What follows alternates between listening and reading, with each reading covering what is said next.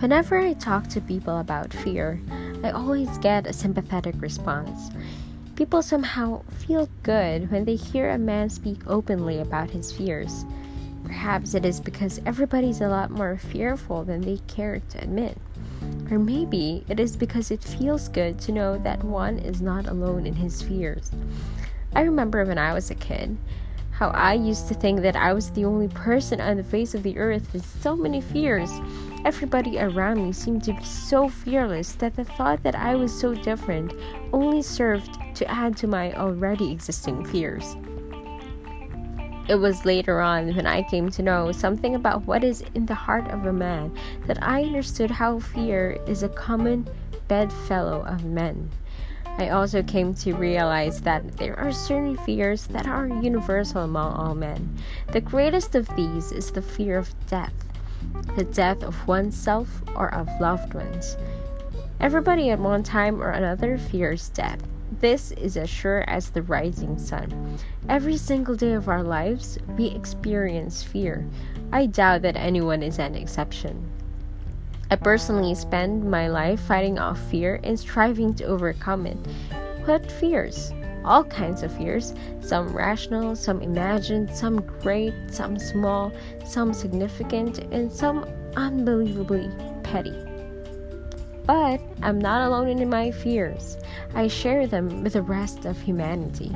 The man who is afraid to lose his job, the teenager who fears rejection by his peer group, the wife who is terrified of losing her husband, the actress who worries about her popularity, the old man who wonders about his security in the sunset years of his life, the Pope who carries a burden of 500 million Catholics on his shoulders.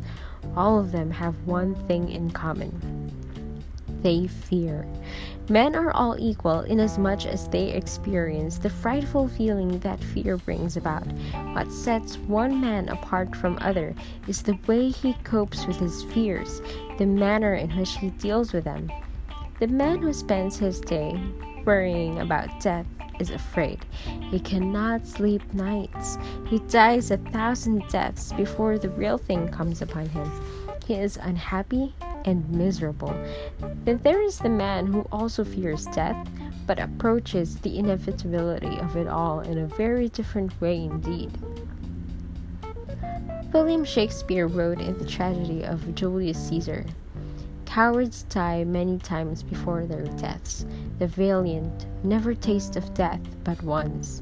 Of all the wonders that I have yet heard, it seems to me most strange that man should fear, seeing that death, a necessary end, will come when it will come." A man can allow fear to dominate his life. He can allow it to poison his whole being. Unless he learns to attack his fears and crush them, he runs the terrible risk of having his whole thinking process contaminated and ruled by anxiety. Perhaps the most important factor in overcoming fears is getting up enough courage to admit that they exist. You cannot fight someone you do not acknowledge as your enemy. Neither can you fight a shadow or a figment of your imagination. To admit that you are afraid is half the battle won. The greatest and bravest heroes will tell you honestly that when they performed their heroic deeds, they were deathly afraid. What made the difference was that they were able to overcome their fears. They resisted the urge to break away and run from the scene. They stood their ground and did battle. They fought the good fight and won. Overcoming fear does not call for very much intelligence. What is necessary is guts. What is called for is the ability to march forward when one senses the strong urge to retreat. When one can stand his ground and fight, it is amazing how the answers to so many questions suddenly make their appearance. It is unbelievable how swiftly and decisively fear can be defeated. Perhaps it is because most of our fears are imagined and without foundation. The moment we challenge them, more often than not, we discover that they are not nearly as powerful as we thought them to be. It isn't very difficult to defeat an imagined enemy. When I cannot find him in spite of all my efforts, I am immediately forced to admit that I cannot be hurt by a fantasy. The next time fear challenges you, call his bluff.